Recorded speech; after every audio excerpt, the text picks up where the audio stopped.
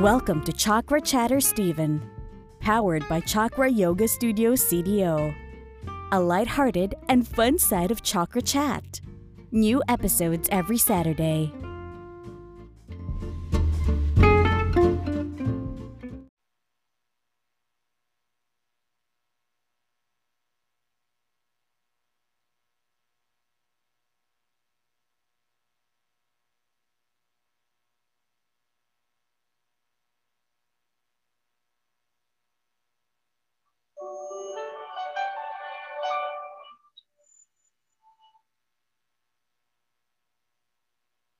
Hello, everyone. Good afternoon, and welcome to your Friday afternoon habit. We have hashtag Chakra Chat, and today is a very interesting day as we have a very informative Chakra Chat session with teacher Kino Reyes. And our topic for today is teaching yoga online: how to protect yourself legally.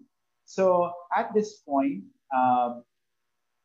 before we proceed with our topic for this episode, let's just recap first what happened last week. So last week we have our guest teacher, teacher Rachel Bonifacio, and we talked about very interesting and very informative session on the importance of our mental health. And I gained a lot of insights from that conversation, and one of which is the importance of looking at our mental health in relation to other aspects of our being and not just compartmentalize it to our mental health, say, for example, our physical and social well being. The second thing that I learned, which I find important from that conversation, is the essence of reaching out to people and to be constantly be present to others, especially during these trying times. Everyone is having a hard time, and our simple kindness and responses to people would really mean a lot. For today, we're up to a very interesting topic, as what I have mentioned earlier, and hopefully can engage our viewers and our guests for today. And our topic is entitled Teaching Yoga Online: How to Protect Yourself Legally. And our guest for today will be shedding light on the important legal implications and aspects of teaching yoga online, as he is not only just a yoga teacher but a lawyer by profession. Our guest for today has been practicing yoga for more than 10 years and teaching for around 7. He teaches vinyasa and power yoga in various studios in Metro Manila as well as Yoga for Life. He believes that a yoga practice should adapt to each person's needs and abilities, which changes day to day. Thus, his yoga practice is constantly evolving and incorporates techniques from the various methods he has practiced over the years. So that's Vinyasa, Jivamukti, Anusara, and Ashtanga, among others. So currently, he's based in Cavite, and our guest is a lawyer by profession and an advocate for LGBTQIA plus and HIV policies. So, ladies and gentlemen, let us all welcome our very special guests for today. We have teacher Kino. Hi, Hi. Teach.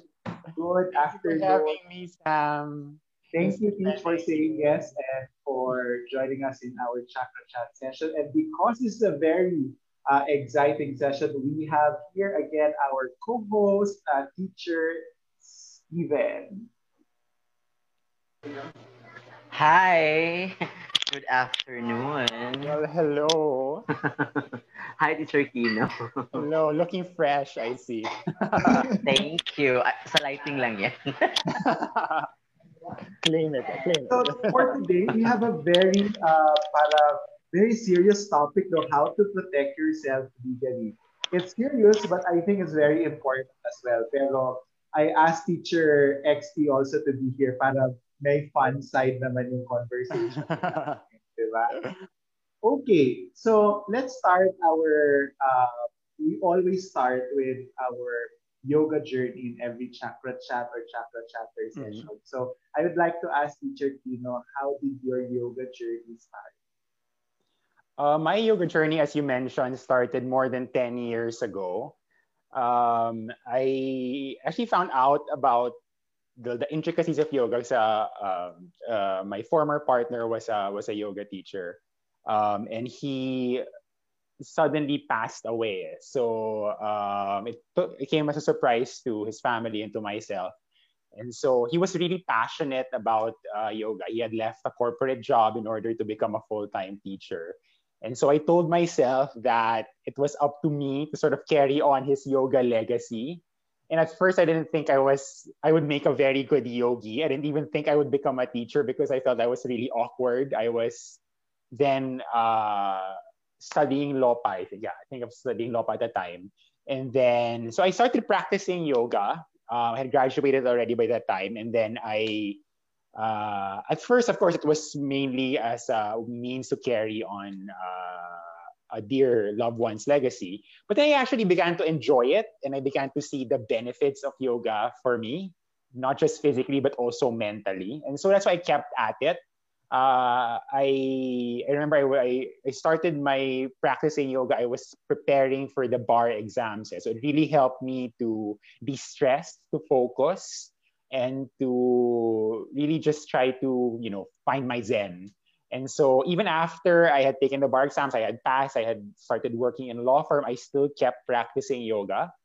And then I started practicing yoga in the gym actually, because at the time it was the most accessible.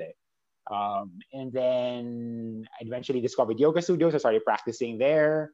Around 3 years after I had started practicing yoga, the opportunity arrived to take yoga teacher training. And that opportunity was courtesy of Yoga for Life, which is the foundation or organization which I now represent. And so I took my Vinyasa teacher training in Beyond Yoga in Quezon City in 2013. And our mentor was Anna Carbonell. And so I took that, and then eventually I started teaching. And I was reminded today in Facebook memories that I taught my very first Yoga for Life class, which also happened to be my very first yoga class outside of teacher training, 7 years ago on this very day. So it's an anniversary. Actually, it's pretty amazing. And then I haven't stopped teaching since. So siguro around for the first year, I taught exclusively for Yoga for Life, for the NGO. And then eventually I got invited to teach in Beyond Yoga and eventually in other yoga studios. So prior to lockdown, I was teaching in 4 different yoga studios all over Metro Manila. Wow. And so now I teach online.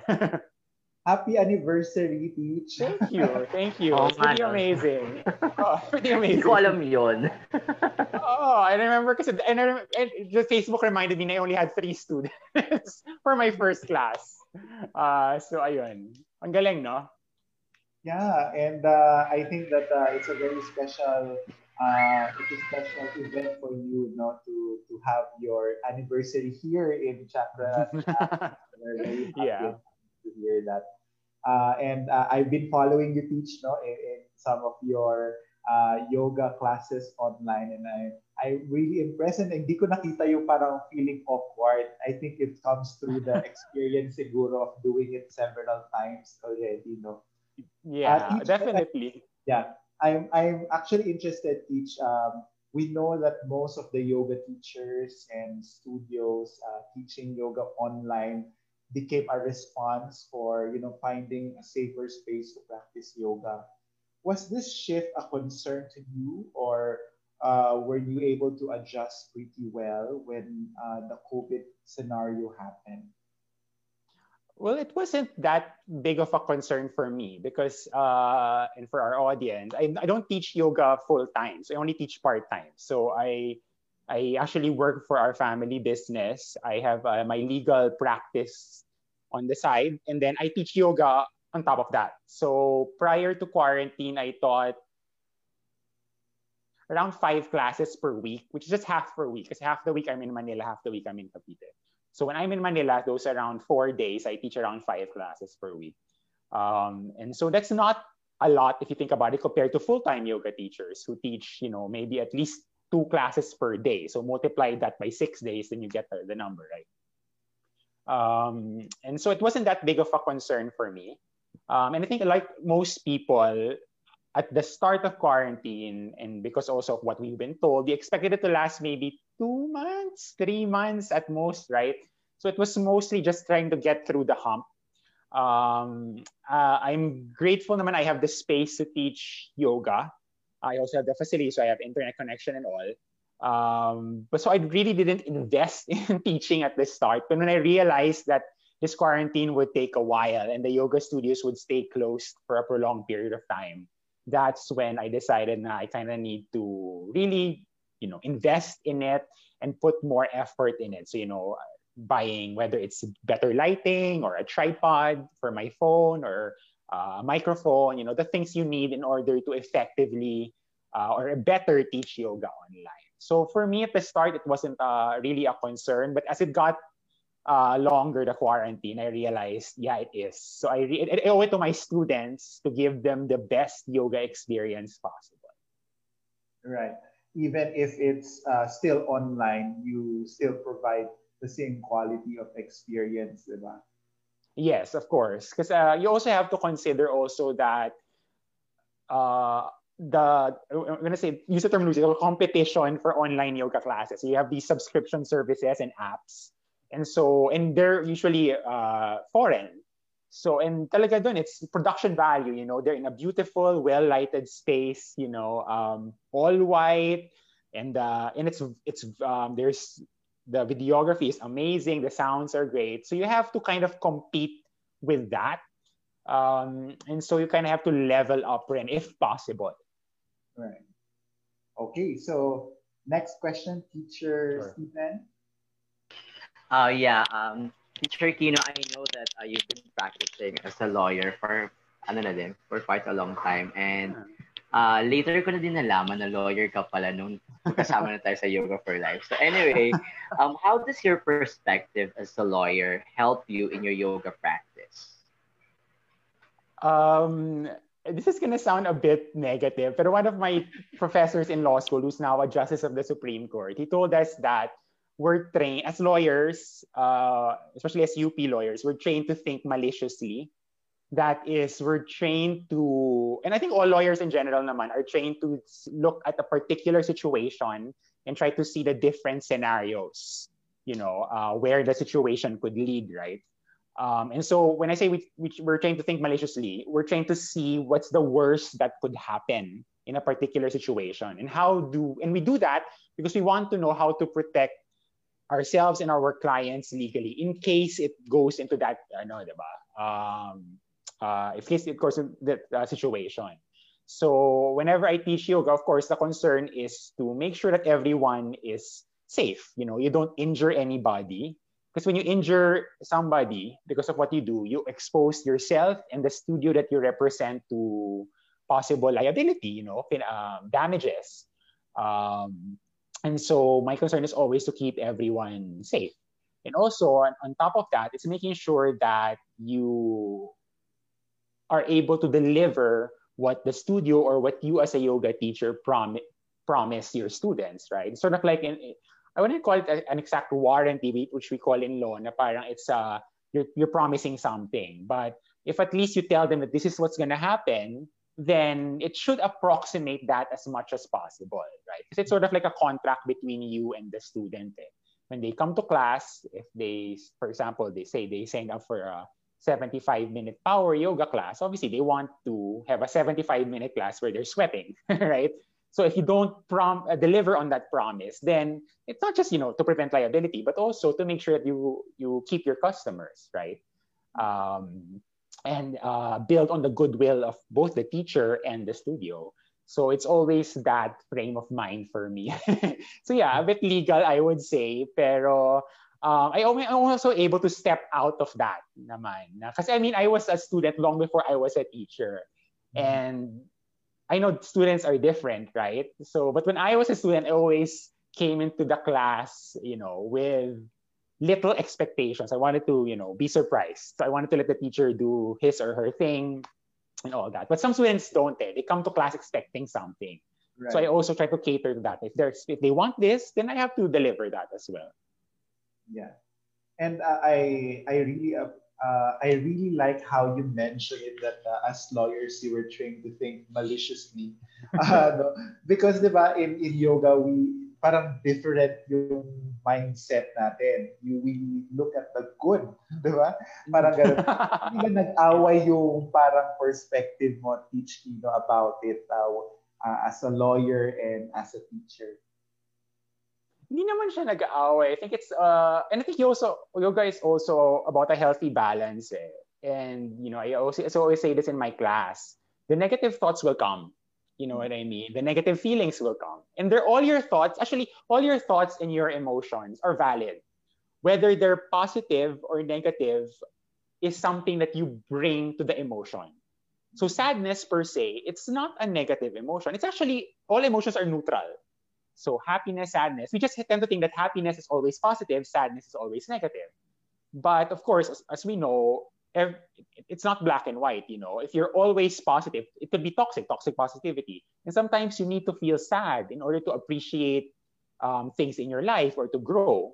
So for me, it's about finding that good balance, recognizing things for what they are, and trying to both see the good and the bad in them and learn from them. Galing. Okay, great. Sige, Teach, let's dwell deeper now on the topic at hand. Sure. As a lawyer, can you tell us what are the legal rights and perhaps issues that yoga teachers should watch out for, especially right now that we're teaching online, and how can yoga teachers perhaps mitigate these particular concerns? Okay, sure. I think the first thing that yoga teachers should, or those who are thinking of teaching yoga online should consider is whether you should teach to begin with. And I say this because I've seen, kasi now parang nauso na eh, everybody's online, and pwede this can refer to yoga or to physical training, for gym trainers and all and other instructors for for fitness classes. And for yoga teachers in particular, you should ask yourself whether just because everybody's doing it, should you be doing it as well? Because I've seen situations where people teach yoga, and I, for one, know that these people are not trained to teach. And I don't mean to disparage anyone, right? But and it's going to give a framework, especially for our viewers who are not familiar. Teaching yoga in the Philippines is not regulated by the government. Unlike, for example, in Australia, where it is, where you need to have a particular number of training hours and you need to be registered with a particular institution in order to be able to teach professionally. In the Philippines, that's not the case. So yoga in the Philippines is, I would think at best, it's self-regulatory. And so traditionally, and sort of like people expect, especially for certain types of yoga like vinyasa or power, that you would have at least 200 hours of training before you can teach professionally, right? Of course, that's not the case. Situation, it depends on the case. For yin yoga, I understand for them it's like just 50 hours. And for example, in Ashtanga, it's different completely. It's not about teacher training. It's about going to the KPJI school in Mysore every year and being allowed to teach by the head of that school, Sharad Choi. So it depends on the type of yoga. But generally, for the Vinyasa school of yoga, it's like generally it's 200 hours. You need to take the training, right? And there's no required certification. I know that Yoga Alliance is the most universally or worldwide recognized certification for yoga teachers. But it's not really a requirement here. So it depends if your students expect you to have a certification, if the studios that you're affiliated with expect you to have a certification or not. There are pros and cons to being certified, and I think we shouldn't go into that. But generally, people expect you to be trained to teach. And for me, that's very important, and I would like to emphasize that. Because it's one thing to be good in practicing yoga, and there are people who are naturally good at it. Especially those with a sports or dance background, right? They're naturally strong and flexible or from years of training, and that's good. But it's one thing to do it, and it's another thing to teach it. Because yoga is still a physical practice. So you will ask people to do certain things with their bodies. And the most important thing for me is to make sure that you're doing it safely. And that's the biggest lesson you will learn from teacher training is how to be able to teach yoga in a safe manner. It's not just about telling them to do some shapes with their bodies, right? It's about recognizing that each body is different, and about making sure that there are options for different bodies to at least mimic the shape you want them to take to get the benefit of that shape, right? And it's also in teacher training where, for example, you learn the special needs of certain individuals. Whether it's pregnant women, people with common injuries, whether it's sciatica or a tennis elbow or frozen shoulder. These are the things you learn in a formal teacher training, which you might not be familiar with. So even if you do practice stuff like that, you really won't get from a regular yoga class. You'll really get it from a specialized teacher training. So the best way to protect yourself, I think, is to train, is to know how to teach. So that one of your students in class, for example, tells you na, oh, actually, I have this condition, this medical condition, then you would know how to address it, right? Because the last thing you want is to force everyone to do the same thing, do a particular shape, and then injure one of your students. Because, nobody wants that, right? You not just expose yourself to liability, but also the studio. So, for example, the student can sue you or the yoga studio that you represent. So for me, that's a very important thing to train, to actually have the training.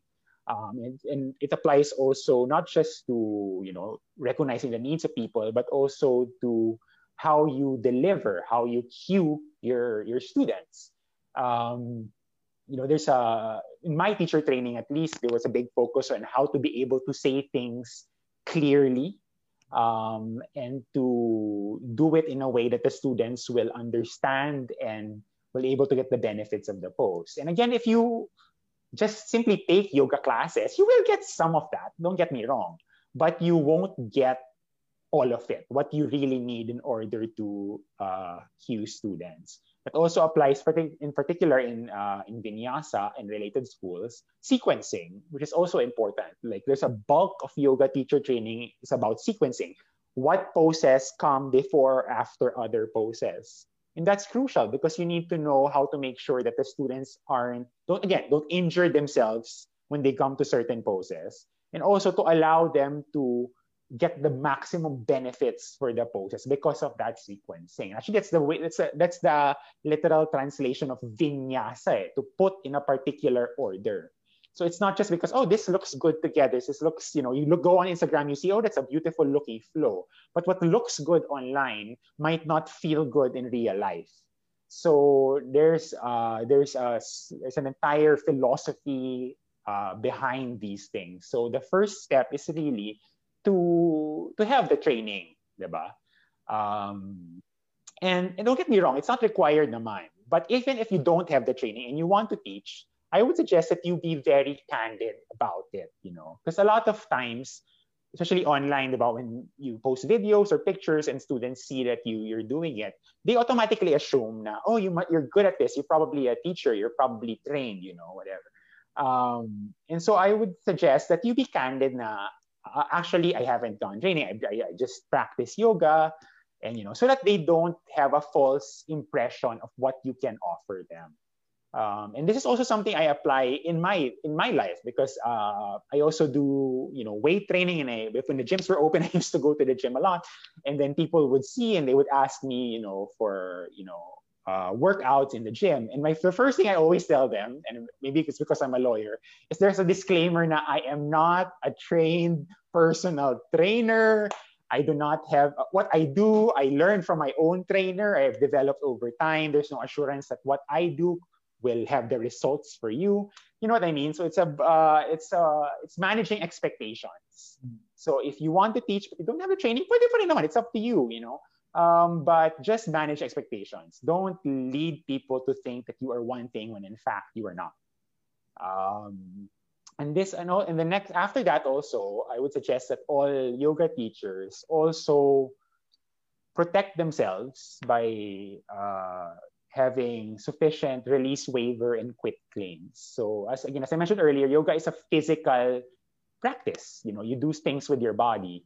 And so as much as you're trained to teach, and you do the best to have the best sequence to explain it in the most clear way possible, the clearest way possible, there's still a possibility that people can get injured, not everything is within your control.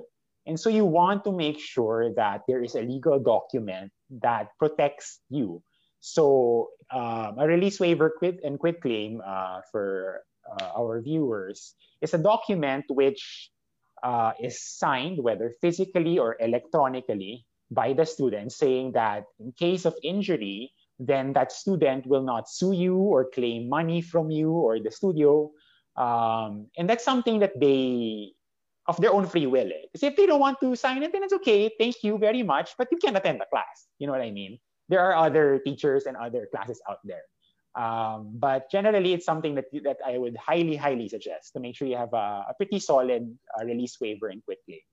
Know that the document, the waiver, is not naman an automatic 100% escape, diba? From liability. If you do make a mistake, you could still open yourself up to liability. But it protects you substantially compared to if there's to situations where there's no waiver. So there's that too. So I would suggest that you collect those, make sure those are signed either in person or electronically by your students. So you can do that by either having them giving them a copy, having them sign, scan it to you, then put it in your records. You can also have a disclaimer for your yoga classes, right? Like for example, if you have a website, or maybe if you're using Zoom or Google Meet or something, in the chat box, you can specifically say, number 1, by attending this yoga class, you agree to the following. So isa doon is that the student agrees not to releases the teacher and the studio from any liability in case of injury. So there's that. And then in addition to that, I would suggest that you still say those things at the start of every yoga class, because a lot of your students really don't care about the fine print, and that's okay. I mean, really, who reads these things in real life, right? But you still say it, and that's still something I say. How many years after I start? At the start of every yoga class, even if the students, I know all of them already, I still say it.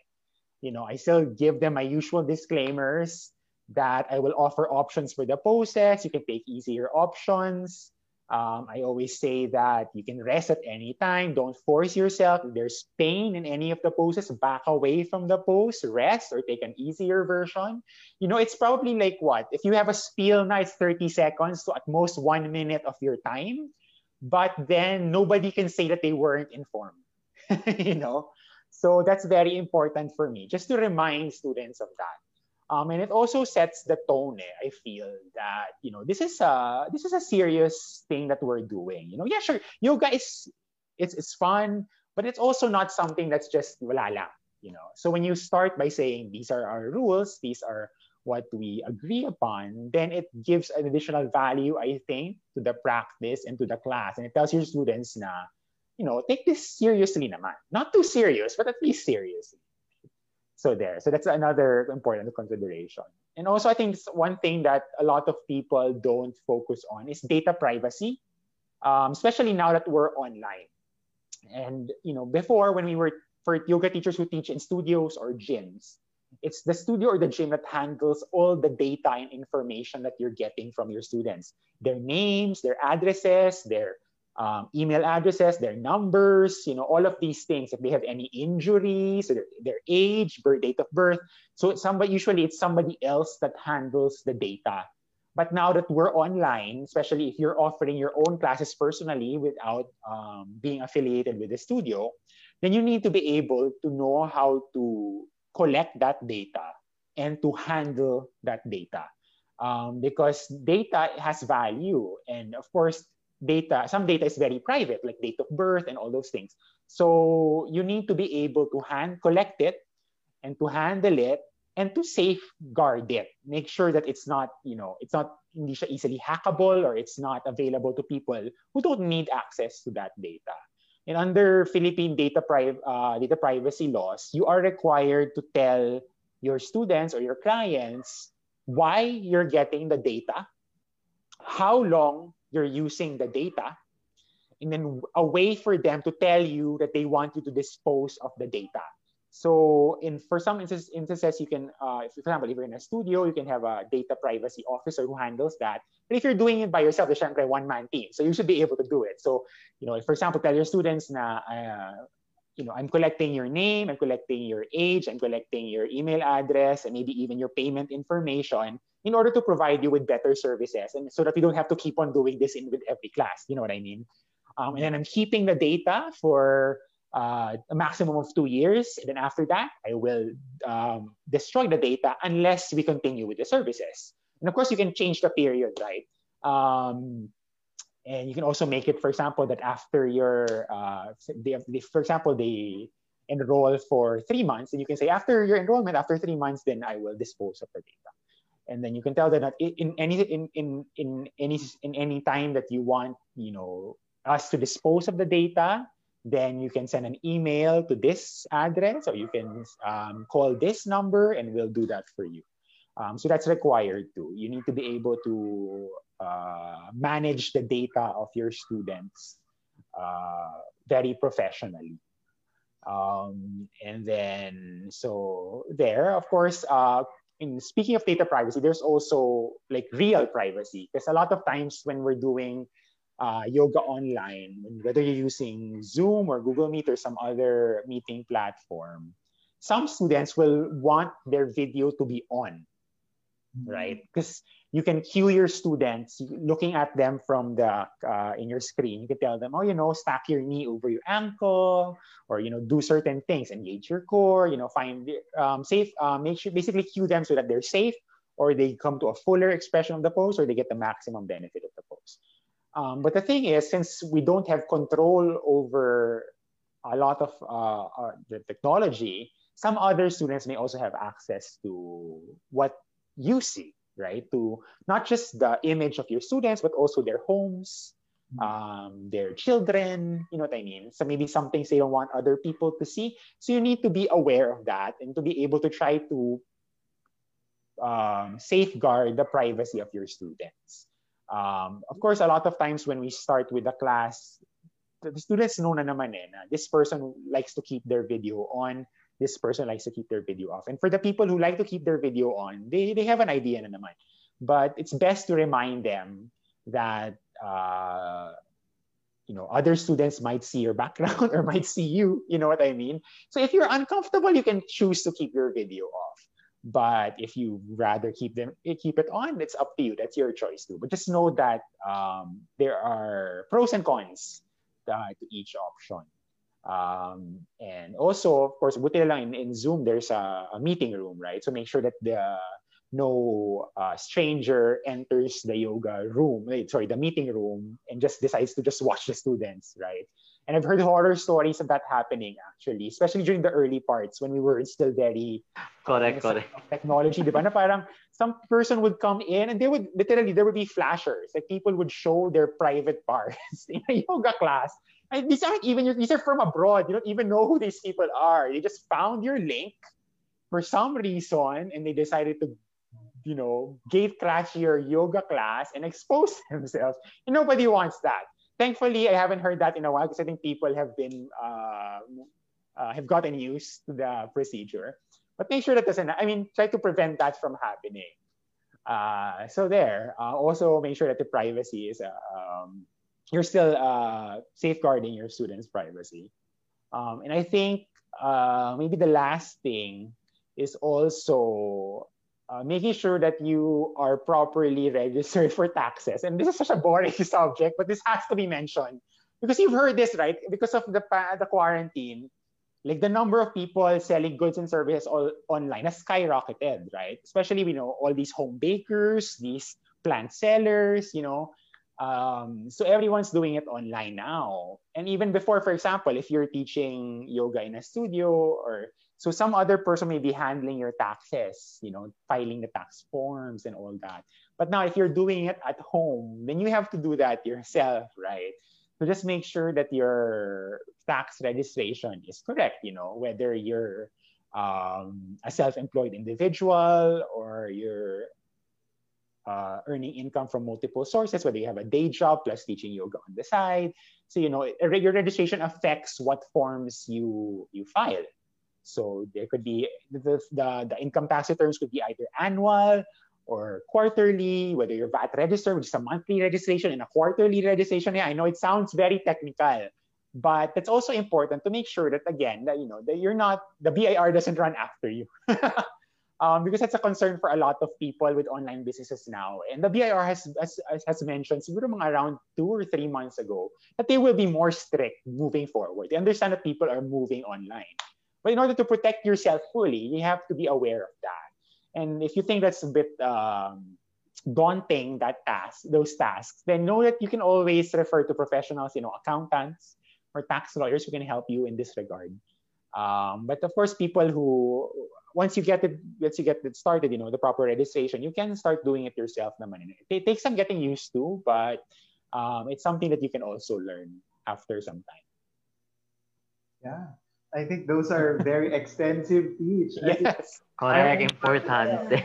Sorry, alam ko a lot of people don't think about those things, But the concern is always to teach and to make people happy, to make yoga accessible to a lot of people, and that is great. Don't get me wrong. But you also want to make sure that you are protected and your students are protected. I just have a follow-up question regarding the waiver. Like, for example, there are some classes that are handled like in Facebook or YouTube or Instagram. Do they still need to have like a waiver even if it's just electronically or like comment on the comment section below, parang ganon? Paano yung waiver pag mga live classes in social media? Generally, I've seen that, for example, if there's a website or it's a Facebook page or an Instagram profile, you can connect a link there to the general waiver. You can also do it click this link to see the waiver. By attending the class, then you agree to what's in the waiver. To be safer, you can post that for every class. For example, the first comment in the class or in the actual write-up for the post, you can add a link saying that by attending this class, you agree to the following, click here. Yung mga bit.ly, para short lang siya. Merong mga ganon. So hindi naman required that, print, sign, scan, email. Hindi naman kailangan. But generally, it's better kung meron. And I think it's also, pag public yung class, if it's a very public class naman, it's just I think the people recognize naman that they're not paying for the service and that it's open level, you know what I mean? And then there's no real communication with the teacher, if it's a live class, unlike, for example, in a regular class where a student can tell the teacher, I'm a beginner or I have a wrist injury. In a live class, wala nang ganun eh. So then they assume the risk that they might be injured by doing these things, right? But then again, it's always important at the start of the class for the teacher to mention these things, that you can always modify your poses, you can always rest, and that none of the poses should be painful. Right. I think that's for me, that's one of the that struck me in your discussion, Teach, no? Because like we in the Chakra Yoga Studio have been giving like live classes, and sometimes we're too conscious of the time that we forget to mention at the very beginning of the class this important things, no? So it caught my attention, and I remembered watching a YouTube video, Teach, and then I saw that even sa YouTube video niya, meron siyang waiver after the introduction of the teacher, parang ganon. So very important talaga, no? Mm-hmm. And it's also, I think it's not just from a legal perspective, it's great, but it also makes yoga more accessible, I would think. Because by telling your students that, you can modify, it doesn't have to be the way that you see me do it. It also tells them that it doesn't have to be so extreme. Because a lot of times when you see yoga online, especially on Instagram, people do quite extreme poses already. And if students think that that's the only thing that's possible, then that's when they really expose themselves to injury. or they might be turned off to begin with. Parang, I can't do that. I just rather not practice yoga to begin with. But when you tell them that, you can modify, you can make things easier, then you make the environment safer for them and more comfortable for them. Right. How about you, teacher XT? Any realizations and perhaps a follow-up question? Hindi, I think it's a reminder lang siguro. Kasi I've been doing that then yung kay Teacher Kino na parang you tell the students na eto, what are the, and parang disclaimer bago yung class. But since the pandemic, siguro nakalimutan. So, I think it's very important. And ano din, this topic is really interesting, no? Parang nag-ano nga ako ngayon parang may mga notes nga ako sinusulat kasi it's really important. And then we hope also that most of us, especially here sa Pilipinas, that 'di ba, iba din yung ano natin, parang wala pa tayong paano ba yan, parang how we are protected here in the Philippines compared to other countries. So it's really different. So at least that's very just very informative. Thank you, Teacher Kino. Well, thank you, Stephen, for thinking that it's interesting. Because a lot of people will probably be thinking it's boring. But thank you for saying that's interesting. And actually, you mentioned nga in other countries. Alam ko, when I say these things, parang people are like some yoga teachers or fitness professionals who want to teach online might feel, parang, oh my God, this is so daunting. But they shouldn't think about it. Once you establish your base, or once you set up the process, it's easy na eh. The start may be a little bit difficult, getting used to. Pero once it's there, the registration or whatever, all your data privacy protocols are in place, your waiver, then it becomes regular and it becomes easier. And actually, we're lucky that we're teaching yoga in the Philippines because, again, it's not as regulated as it is abroad. In other countries, not only will you have to be registered with the government, you also have to have insurance. Because if you injure a student, then the insurance will cover the injury. Here, that's not required. I don't know if any yoga studio here in the Philippines that requires the teachers or insures the teachers, right? So in other countries that's required and that costs a lot of money. So buti na lang sa atin walang ganon, right? So pros and cons din naman. We just want to make it as safe for everyone as possible. That's correct, Teach. Yeah.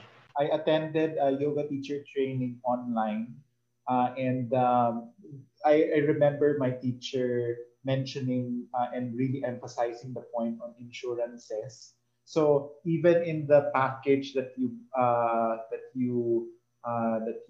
purchase for the yoga teacher training, kasama na yung parang package for parang discounted insurance, which I think is quite foreign to me because here in the Philippines, hindi tayo masyado nag-emphasize doon sa insurance na aspect. And I mean, we're also lucky in a way that Filipinos are not very litigious, or you don't go to court quickly when it comes to these things. Napapakiusapan pa yun. Because I've seen it happen. People get injured. It's a natural thing. You know what I mean? It's a small possibility, but it has happened over.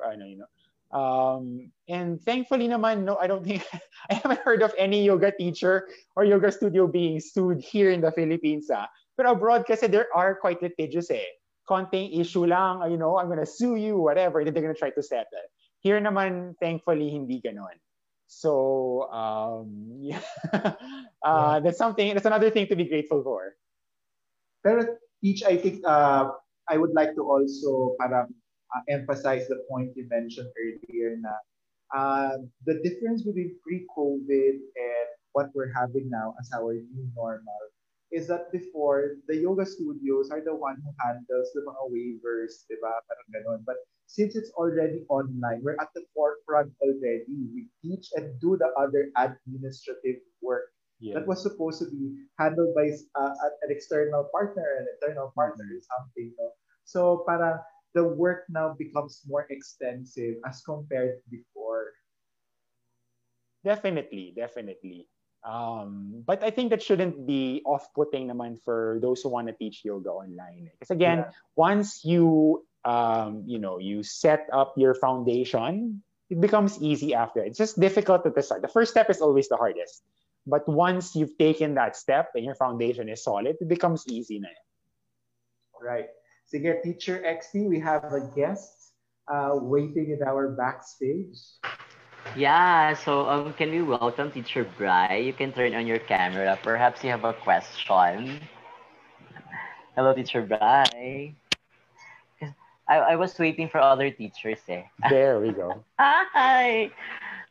Hello, Teacher Bry. If you have a question for Teacher Kino, feel free to ask.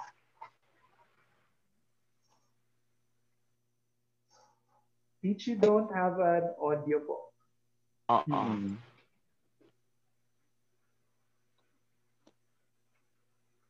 Earphones? Sa earphones, wala doon siyang audio.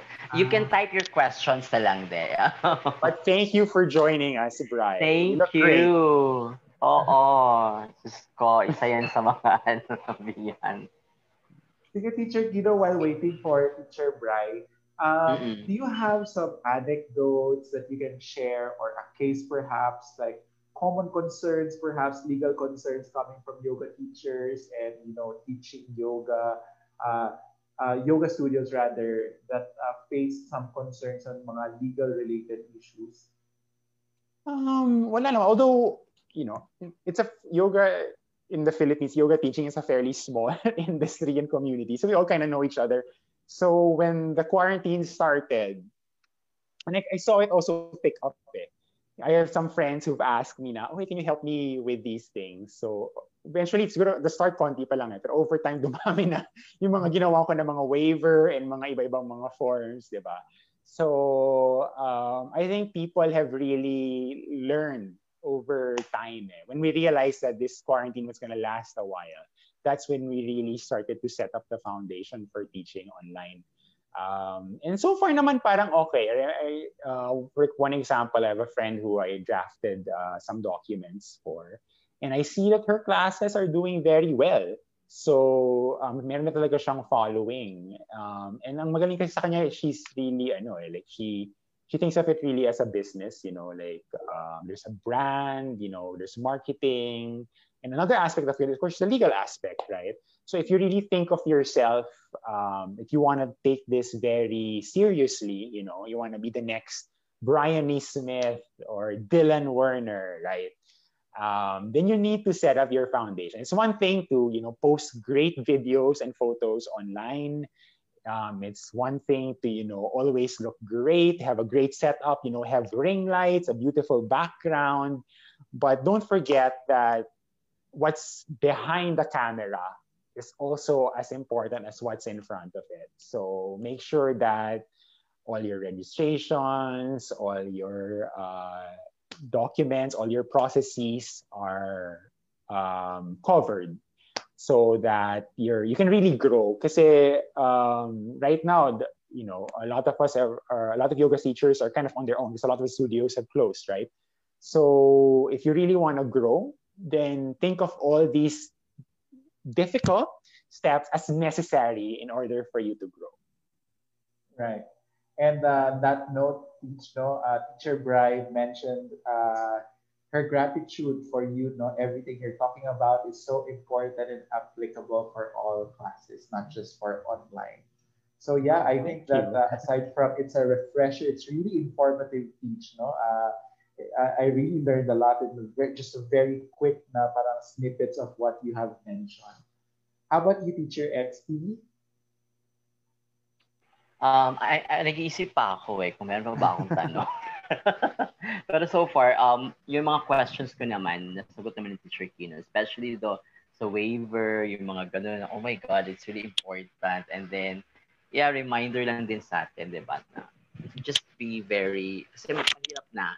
Alam mo naman ngayon. And then, yung sa taxes din, medyo magulo din kasi yan magulo siya. So I would suggest actually, matabaho. Talk to an accountant. Kasi, and I mean, Steven and I, we have friends who are, like, for example, Bambi, who's a makeup artist prior to becoming a yoga teacher. So she knows na she has official receipts. She has all this registration. You know what I mean? So if you're new to this, parang isipin mo, sheesh, I need pala a receipt. You can only have your receipt printed by our BIR authorized printing press. You know what I mean? There's a separate form, there's a separate approval just for that. It just seems really, really complicated. But again, it's something that's hard at the start, but once you finish that, and then it becomes easier moving forward. Just think of it as a necessary hump in the road. Right. Sige, Teach, while Teacher Exie might have think of other questions related to the legal concerns that we have talked about earlier, let's now focus on your advocacy, Teach. No? Sure. Can you tell us why you are so passionate about the LGBTQIA plus and your participation in Yoga for Life, and what led you in fighting these causes? Well, so let's start with the yoga first, no? So again, I started with yoga in a gym. So it was very physical. There wasn't that much philosophy. And then when I joined Yoga for Life, I was introduced to Yoga for Life by one of its incorporators. And then that's when the first time I realized that yoga could actually be more than a physical thing. It could also just be not personal. It could be a way of connecting with other people or a way to serve other people. And that's what I saw in Yoga for Life. So for those who are unfamiliar, for our viewers, Yoga for Life is a non-stock, non-profit foundation that provides yoga classes primarily to people living with HIV, but the classes are open to everyone. So we don't ask people what their HIV status is. I mean, it's open to everyone, but if people want to disclose to us, then that's their choice. But our target market is primarily people living in HIV. So when we structure our classes, we always make sure to have our target market in mind, right? Not just for the physical poses, but also for the meditation and for the themes for our classes. But of course, anybody can benefit from the classes. And then that was pretty groundbreaking for me to attend yoga classes that are not just, more is more, sweat more, do these crazy things. And I found a community in Yoga for Life. So there are advocates who are really trying to help people living with HIV. And we think of yoga as a complementary therapy for people living with HIV. So people living with HIV have antiretroviral treatments, or ARTs, which is a cocktail of medication that they take in order to suppress the disease. And then yoga helps with that. So it helps not just on a physical level, but also on an emotional and a mental level. So I started with Yoga for Life as a student. And then I became a volunteer because we used to have all sorts of different projects like mass yoga practices and all sorts of things. And then eventually I became a teacher. And then I volunteered also as corporate secretary, as legal counsel for the foundation. Eventually I was elected president. And so I've kind of like gone up the Yoga for Life corporate ladder. And it really is. And in Yoga for Life, we don't really measure our success in terms of attendance. Again, people can come, people can go. We don't know what their HIV status is. But we are heartened by stories of our students who tell us, who disclose their status and tell us that we made a big impact on their lives. We've helped them become healthier. We've had stories where people would be really sick. They would have low-grade fever every day because their CD4 count, which is a measure of how good your immune system is, would be really low, and we've seen it improve. We've seen people improve on an emotional level. We've had some students who were dealing with substance abuse who've been very candid about that, and they tell us that yoga has helped them recover from that and become sober. And so it's really more anecdotal, students telling us that we've made an impact on their lives. And that's what drives us. So it doesn't matter if there's just one student in class, we're still going to have that class. Because that student might need us. You never really know, right? And so that's also what has kept me in the advocacy. Not only have I made not just friends, but really a family in Yoga for Life, but I've also been able to really improve the lives of so many other people, and that's very heartening for me. Um, and as for the LGBTQIA plus advocacy, well, I am a member of the LGBTQIA plus community, and I know firsthand how it feels to be um, treated less just because you're a member of the community, whether it's in a professional setting or a social setting. And so I told myself that if there's a way to help advance the LGBTQ advocacy, then I'll do it. And so it starts with small things. And also I want to tell this to our viewers who are thinking of uh, becoming involved in any particular advocacy, that it doesn't have to be big at the start. You can just volunteer. Actually, you can just attend, whether it's an online discussion or chat or a seminar, and then it builds up from there. You can then help organize that chat or seminar, and you become a regular member of the organization. And then the next thing you know, you're helping, draft municipal ordinances protecting LGBTQIA members of the community. It just starts small and then you build up. Right now, I'm also legal counsel and I'm a member of the executive board of the Philippine LGBT Chamber of Commerce, which is a group of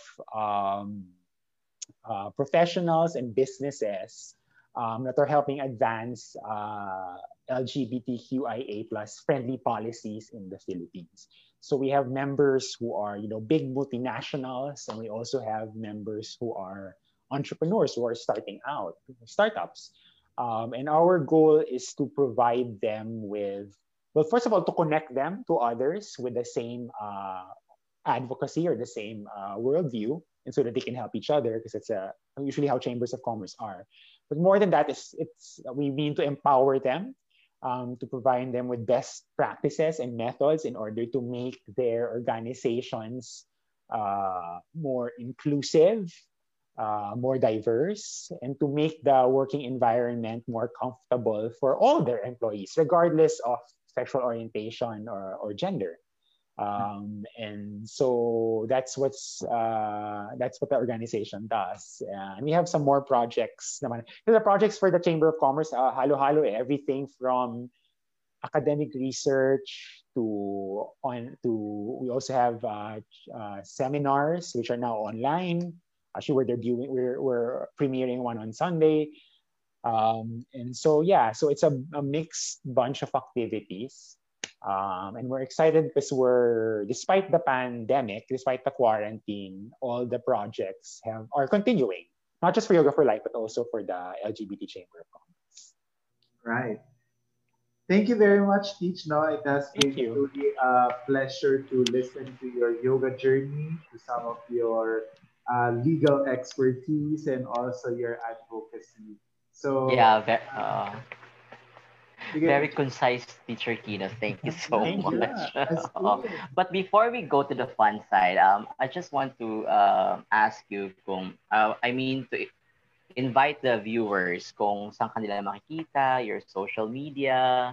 Then, di ba, before the pandemic, meron ka ng Instagram. Yeah. So, Actually, if you have upcoming events or like yung show na LGBT, and then many other things that you're involved with. Oh, thank you. Actually, Stephen is right. I'm a late Instagrammer. I resisted for a while, but nowadays required na yata siya for everyone doing online activities. So you can find me. I'm on Facebook at Kino Reyes. That's Quino. So my real name is Joaquin. So Kino is my nickname. Kino Reyes. Hopefully you can see it there in the screen where my name might show up. On Instagram, I'm at Quino, Quino.Reyes. And yeah, if you have any questions with regard to yoga, I'll try to answer them. With regard to law, I'll try to answer them without necessarily creating a lawyer-client relationship. So yeah, a lot of disclaimers, but even at this part of the show. But yeah, feel free to send me a message, and if you need any resources with regard to HIV/AIDS, whether it's treatment or prevention or testing, we can certainly refer you to the proper organizations. Same thing with LGBTQIA plus issues. We can address it ourselves or also refer you to organizations more capable of doing that. So our lines are always open for you. Okay.